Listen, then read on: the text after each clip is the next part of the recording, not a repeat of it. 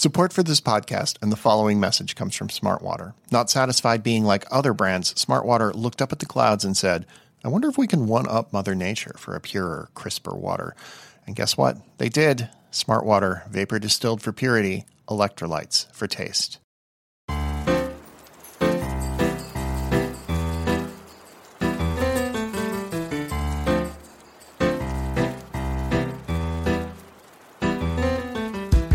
Hello and welcome to I Think You're Interesting. I'm Todd Vanderwerf, the I, and I Think You're Interesting. And I'm really excited this week to have one of my favorite documentary filmmakers, Steve James. He's here with his new Starz series, 10 parts, America to Me. So America to Me takes place in the city of Oak Park, Illinois, at Oak Park and River Forest High School. It's a suburb of Chicago.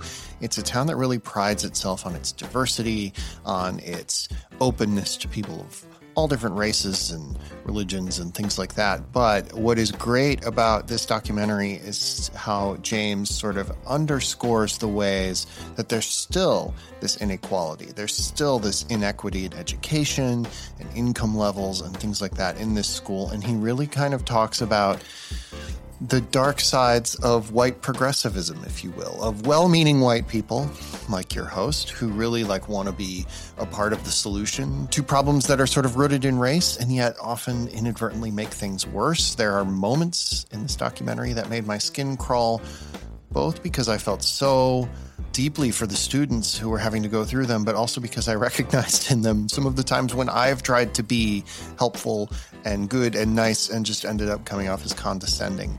It's really a great documentary in that regard. Here's a clip from the trailer. In this community, there are levels of diversity, but we mentioned race, all hell breaks loose.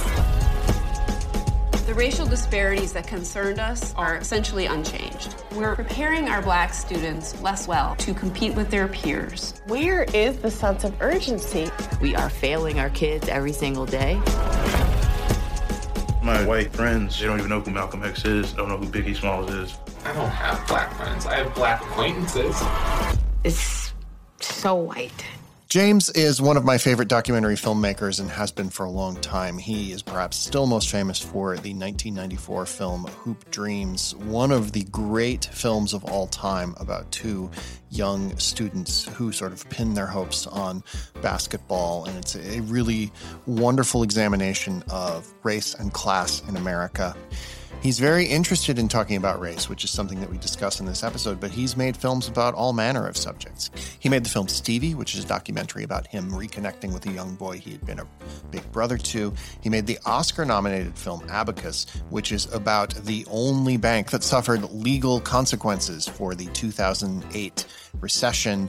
He made the movie The Interrupters, which is a great movie about sort of dealing with issues of gang violence. He's really had just a wonderful career. Every one of his movies I look forward to with great anticipation. And America to Me is, I think, one of the great TV series of the summer, the fall. It airs on Starz at 10 p.m. on Sundays. And if you want to check out the episodes that have already aired, they're available on Starz' various streaming platforms and its website. Steve sat down with me to talk about making this film, to talk about setting a story in the community where he lives, and to talk about how, as a white filmmaker, he approaches questions of thinking and making movies about race. It's just really a great and illuminating conversation, and thank you for sticking around. Thank you for listening to it. Steve James, thank you for joining us. Great to be here. So tell me about Oak Park, the neighborhood, and Oak Park and River Forest High School, and then why you chose to set your story there. What's the significance of that to you? Oak Park is a historic old suburb that sits right on the western edge of the city of Chicago. It's where Frank Lloyd Wright had his studio and built a bunch of homes, none of which I've ever lived in, as well as it's where Ernest Hemingway was born. But it has this proud, much more recent history of being this incredibly progressive and diverse community, and one that has a great public school system.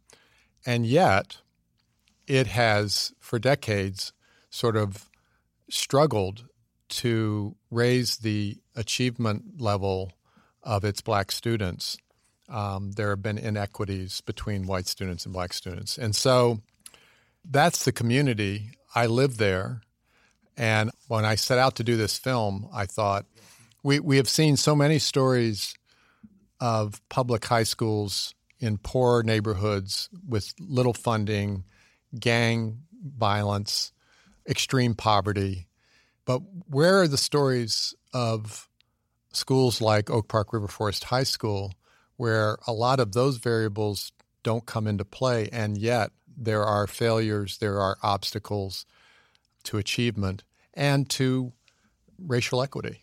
You have a number of times in your career looked at America through the lens of education, in essence, of high school students, of people who are on the precipice of adulthood. What is it that makes that a good filter to look at this country through? Young people represent the future, as is often said. And I think that young people often find themselves, grappling with and trying to define who they are and what this world is that they're inheriting or living in. And so I think it is a pretty great perspective to get.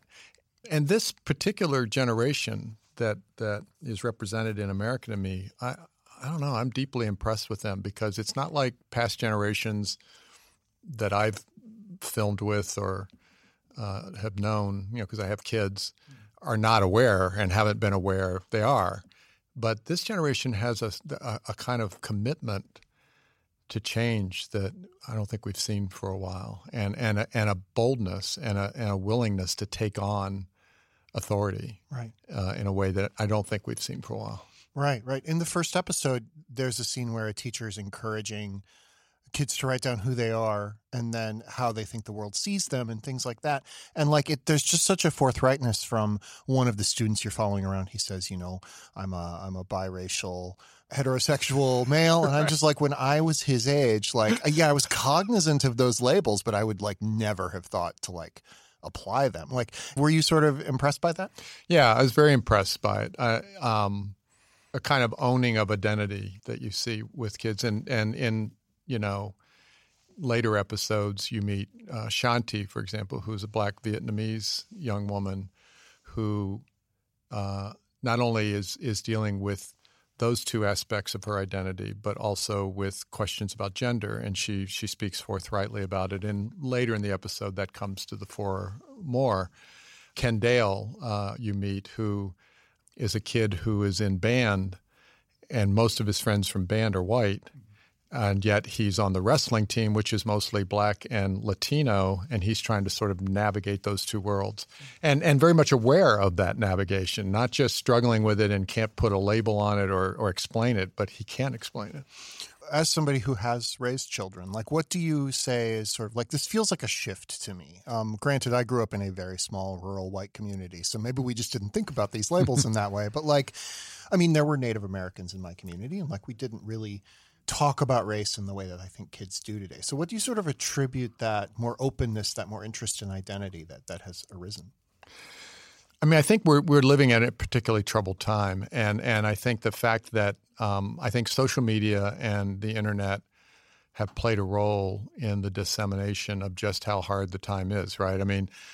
Police violence against Black people, if it happens in any city, nowadays in certain police departments they have body cams, so it'll be captured that way. But if it's not, someone's got it. Someone's videotaped it, and then it's not just confined to that city. It becomes a national story. I think there's just more of a sense of self-awareness and trying to define oneself when you are engaged in social media, and that I think encourages reflection on who you are. And I think people want to be heard. I think people have always wanted to be heard in a way, but there was no means to be heard. And nowadays, you don't have to wait for a documentary to discover you to be heard. Yeah. You can just be heard. And so I think all of those things factor into a kind of increased sophistication and understanding that we benefit from as filmmakers, but we as society, I think, are going to benefit from that. I'm really interested in the transparency you sort of bring to the idea that your kids went to school here. I assume you're a member of this neighborhood. In the very early going of the first episode, there's a vote to whether this project is, going to continue. Right. You really get into the nuts and bolts of how this exists. But did you think that was sort of necessary to, I guess, lay bare what you brought to this project, like your own biases, your own, I live in this area, you know? You know, this is not a film about me or my family or my experience in Oak Park.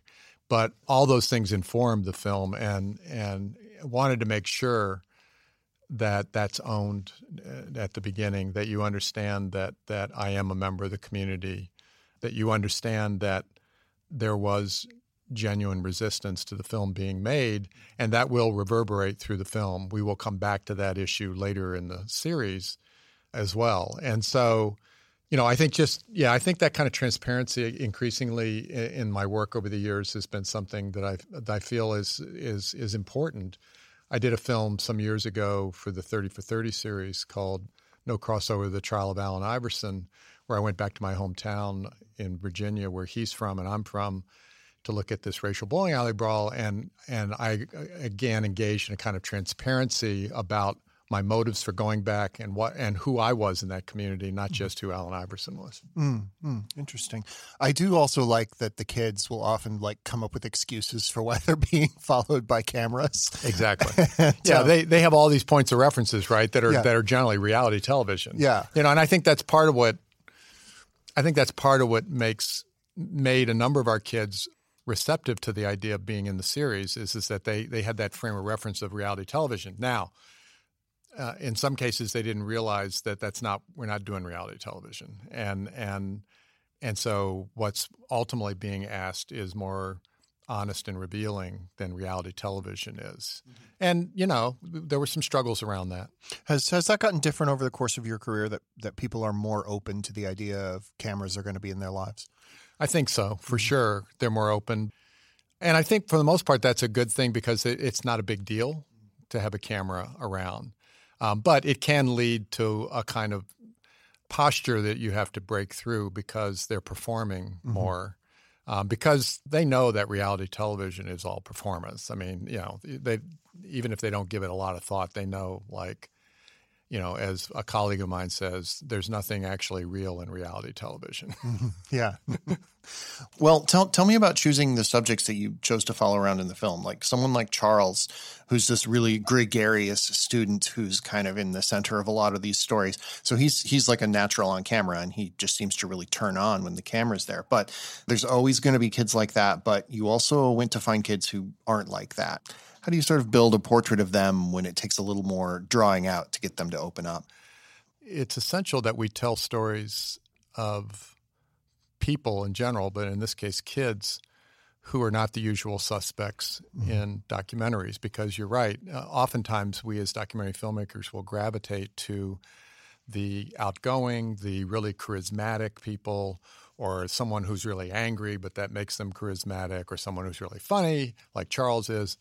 And we absolutely wanted those kids in the film too, but it was really important to have someone like Terrence, who is a special ed kid. He's got some learning disabilities that he's struggling with, and he is extremely quiet. He's almost like a ghost in the school. I followed Terrence's story in the series. I felt personally that it was vitally important because I remember my high school years. It was vitally important that we represent the full range of what it means to be a student in high school, and then in this case, of course, a kid of color in that environment. I'm Charlie Hall. And I'm Dave Tack. We're the hosts of Polygon's Quality Control. Our show is a lot of things to a lot of people. It's our chance to talk about the best new video games with the folks who play them first. It's a place to dissect the latest movies and TV shows. It's our opportunity to get out from behind the keyboard and tell you what we think. In person, every week. The world of entertainment moves fast. Quality Control helps you keep pace. Find us for free on Apple Podcasts or wherever you listen to your podcasts.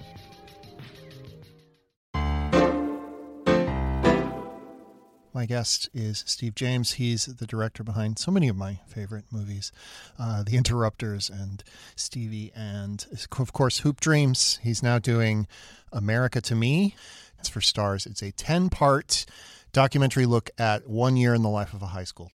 How did you go about finding the subjects? Because it sounds like there was a pretty compressed time frame from when you were approved to when you actually started shooting. So yeah. we had a sense that approval was going to happen at a certain point, but you're right, it still happened pretty compressed time. We started interviewing kids. We put out the word in the community that we were looking for potential subjects for this series, and it was going to be a series that looked at race and achievement in the high school. And, we beat the bushes some, and then some teachers personally recommended to kids, like, hey, I think this would be of interest to you. And so myself and producer John Condney started conducting these intake interviews, and we probably did about 40 of them. And we met a lot of incredible kids, and then we kind of narrowed that down to about a dozen kids that we thought were the best candidates to consider. And then I brought the segment directors into the process, and they all looked at the tapes. And then we had a big meeting, and we talked about who we were interested in personally and who we felt was necessary to be in the series. And out of that, we selected 7 kids to start. But I knew that we were going to be adding kids, and I wanted to leave room for that. So we eventually added 5 kids along the way. When you're working on a project like this, or a project like Hoop Dreams, where you're going to be doing stuff over a period of time, but you also just have the bare nugget of a premise almost. You don't have a story. You don't know. Yeah. Like, how soon does the story start to suggest itself, the through line, if you will? Yeah, well, in this case, there is no single through line, and that's part of what was exciting about it. I mean, I've always viewed my documentary filmmaking as a true sort of journey, an act of discovery, if you will, that, yes, you start out with what you hope is a really solid, provocative idea of what you're after in terms of why you're doing this. But then I think it's all about following the stories where they lead you organically and not trying to sort of shoehorn them or fit them into some preconceived notion of what you think the story should be. And that's what we did. That's what we did here. But, we knew certain things. We knew that it was going to be a single school year and that we were going to try and document that year, which would include all of the usual kind of milestones of a school year, whether it's the homecoming football game or the first school dance or prom or whatever. And we decided we wanted to have those kind of bigger set piece scenes be anchors for each episode of the series. Beyond that, structurally, it was sort of like, we're going to follow these stories. We're going to see where they lead. We know we want to turn the lens not just on our kids and their families, but on the school as an institution. So I showed up at every school board meeting and a bunch of committee meetings, and boy, was that painful to shoot. But we got important stuff out of that. We knew we didn't want to ignore, like, the security staff, the cafeteria staff, and there are sections devoted to both those groups of individuals and how they look at the way the school treats them, and it's very revealing. What was exciting to you about having 10 episodes? And I've only seen 3, but they are distinct episodes. Yeah. It's not just a 10-hour thing. It's like each hour is its own thing. And I'm like, tell me about what was interesting about finding those individual stories. It's sort of like that guy on the old Ed Sullivan show that has a bunch of plates spinning, that act? Yeah. Mm-hmm. That's what it felt like. I mean, it felt like that from a shooting standpoint, but it especially felt like that once we got into editing. And I had an incredible editing team. We really had to craft the series as it unfolds over 10 episodes and find ways to chart each of the kids' stories and then add kids and chart their stories in a way that hopefully was coherent and dramatic and compelling. Right. And I feel really good about that. I feel like whatever the film's strengths or weaknesses, it was a pretty significant achievement to go this broadly and this deeply into a school and the kids we followed and have that kind of work across 10 episodes. But that's, of course, how we ended up with 10 episodes. I mean, originally it was going to be 6 episodes. In my mind, soon into that process, I thought, well, maybe we could get 8. And then when it got to 10, I was told that that's where it had to end. And that was a good call. Yeah, I was going to say, like, how do you decide when it's enough? Because you're somebody who famously has often shot a lot, and made long films. Yeah, too. Yeah. let's put it this way. No one was surprised that we ended up at 10 hours with me. Okay. It was like, we shot 1,300 to 1,400 hours over the school year. Wow. I calculated that out, and between myself and the 3 segment producers, Kevin Shaw, Bing Liu, and Rebecca Parrish, it meant that, this isn't literally true, but it meant that essentially on average we were in school longer than the average school day. Yeah. So we weren't always in school. We were at home. We were at events, but that's a lot of footage. Yeah. And, I just knew that this was going to be a monstrous storytelling challenge, but it's also, like I say, it's among the most exciting storytelling challenges, because the thing about a series like this is that there are certain things that are chronologically necessary, essentially, but then how you go and who is in what episode and who's in another episode and how you go from story to story is an open question. Yeah. And that can be liberating. It can also be, make you pull your hair out, but it's ultimately a sort of great creative challenge. We talk about this a lot now when white journalists, white documentarians go into communities of color or racially diverse communities and tell stories about people of color.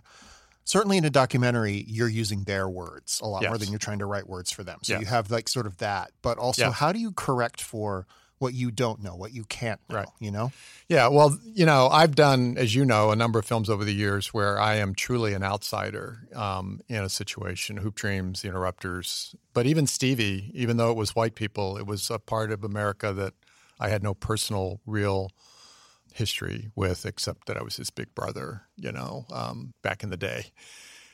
In this case, I knew a couple of things going in. One is, this is my community. Mm-hmm. I mean, Oak Park, I've lived there for a long time. My kids went to the school. So even though I'm white and it is a diverse community, it is still my community. But secondly, I didn't feel like even that was enough to allow me to just go in and try and tell this story by myself. Or, as a film, you never do it by yourself, but be the sole sort of creative directing person in this situation. I knew early on that I wanted to have a diverse team, and I wanted to have some filmmakers who were considerably younger than me and closer to the age of our subjects, because I just figured for every reason that would make this a more honest and true and authentic work, and would make a level of comfort for the kids that I couldn't provide, even though I feel like I do pretty well on relating to kind of everybody I film.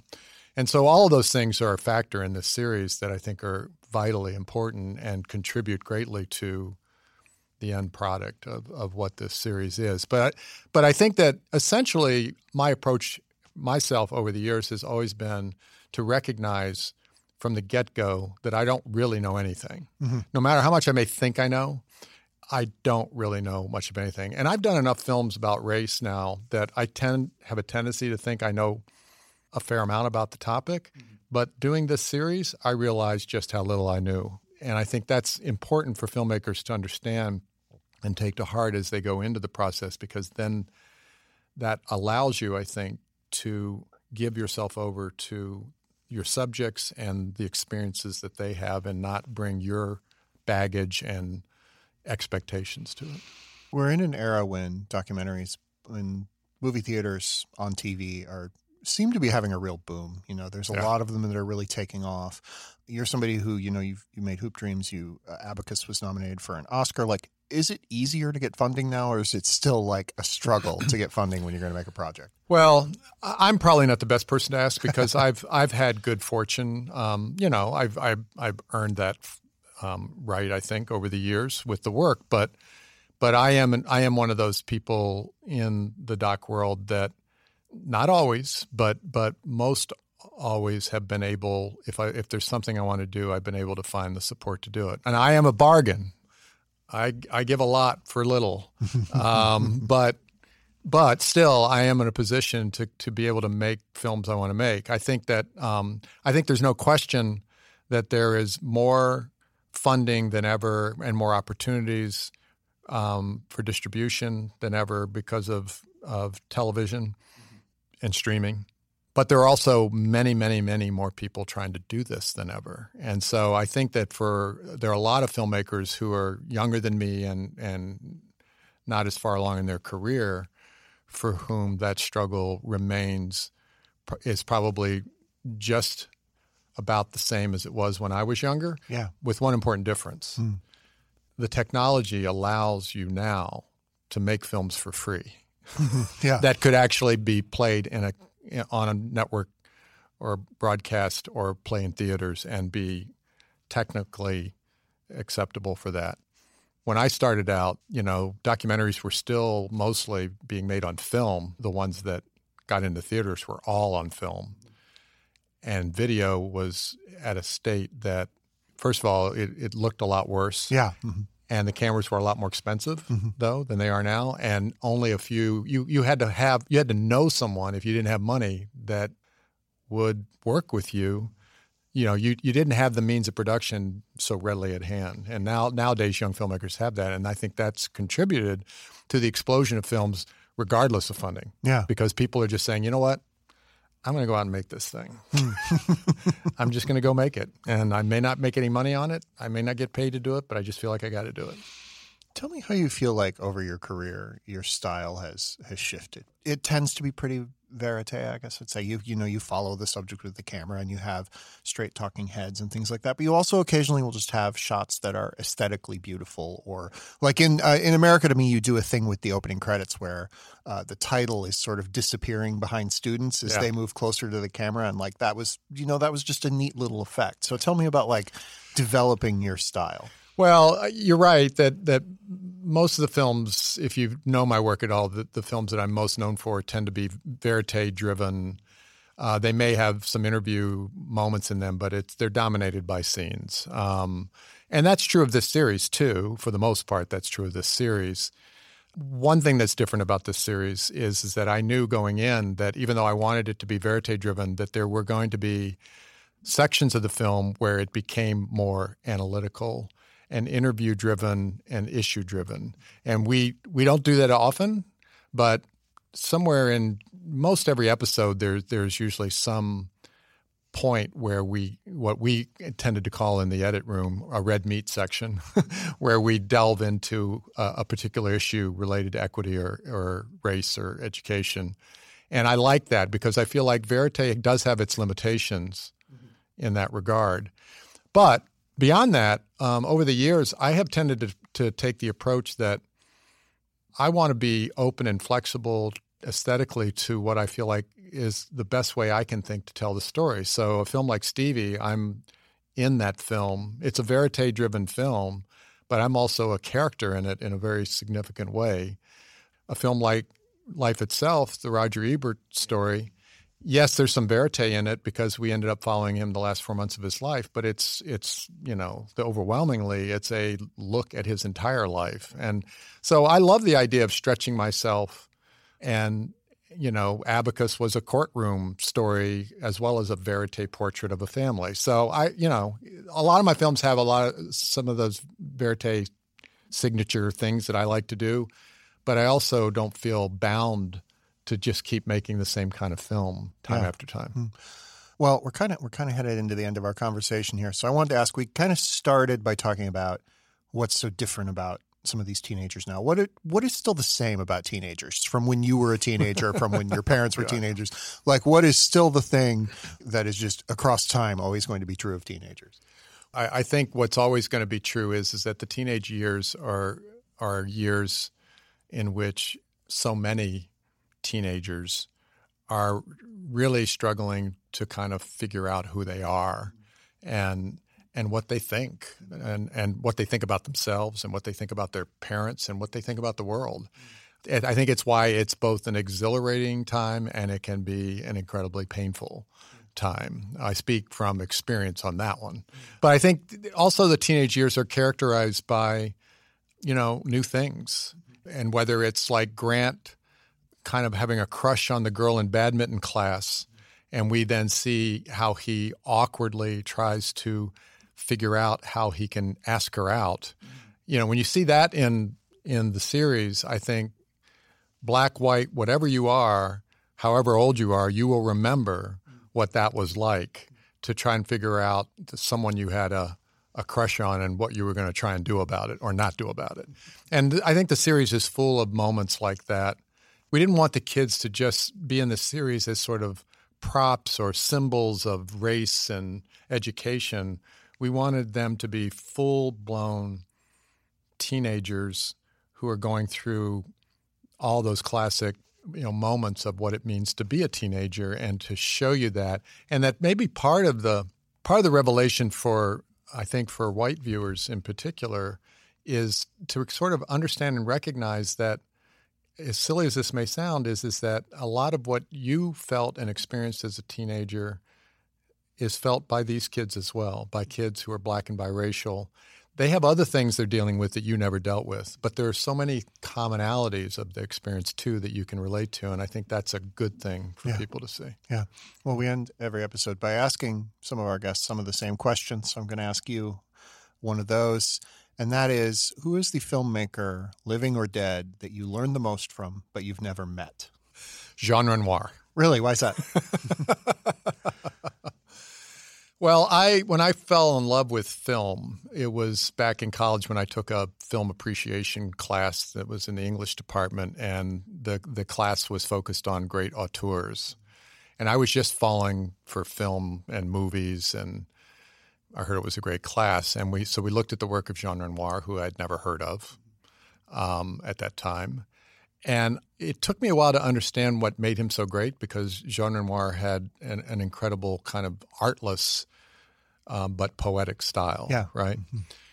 But once I kind of got a sense of what that was, I was just really struck by his ability to kind of capture the complexity and humor and tragedy of life in narrative cinema, and to have all these things happening on so many different levels, both thematically and even within the frame, that I think that his work had a real profound impact on me when I then did eventually fall in love with documentary, because I have tried in my own work, no matter how serious the work is to have it have that range of what it means to be human in it. And there's no more greater humanist filmmaker that I know of than Jean Renoir. Do you have one of his films you would recommend our listeners check out if they haven't? Well, there's a bunch actually, but of course there's Rules of the Game and Grand Illusion, which are the recognized classics. But films like Boodoo Saved from Drowning is pretty terrific. The Crime of Monsieur Lange, I'm sure I'm butchering that pronunciation, is a pretty great film. One of the first films we saw in the class was an early film called Tony, which was just this raw sort of, it almost looked like a documentary. I mean, it did look like a documentary. I don't think you can go wrong with much of Jean Renoir's work. Steve James, the show is America to Me. It's on Starz. To my mind, it's a must-watch. Thank you so much for joining us. Well, thank you very much for having me. You know what America means to me. It means I get a long weekend, and hopefully so do all of you. I, of course, am Todd Vanderwerf, the host and executive producer of I Think You're Interesting. The show's producer is Bridget Armstrong. The executive producer of audio at Vox Media is Nishat Kurwa. Our sound designer is Miles Ewell. Our logo design is thanks to Victor Ware, Crystal Stevens, and Georgia Cowley. Our production manager is Alex Ulreich, and our production coordinator is Carrie Clements. Our audio engineering is thanks to Ernie Hurtado of the Rebel Talk Network. We recorded this week's episode at the Beverly Hilton in Beverly Hills, California. Please remember to rate, review, and subscribe to the show on Apple Podcasts or Stitcher or Spotify, wherever you get your fine podcasts. You can also email me, todd@vox.com. You can email the show, ityi.podcast@vox.com. And you can tweet at me at tvoti2voti. We're going to be back next week with a special episode that describes how TV ratings work, which is a question I get so many times in my life. So we're going to get deep into the weeds on how those ratings work and how they determine what shows are renewed and which are canceled and all of that. But until then, please renew your subscription to this show. Please don't cancel your subscription to this show. We appreciate having you around. Thank you.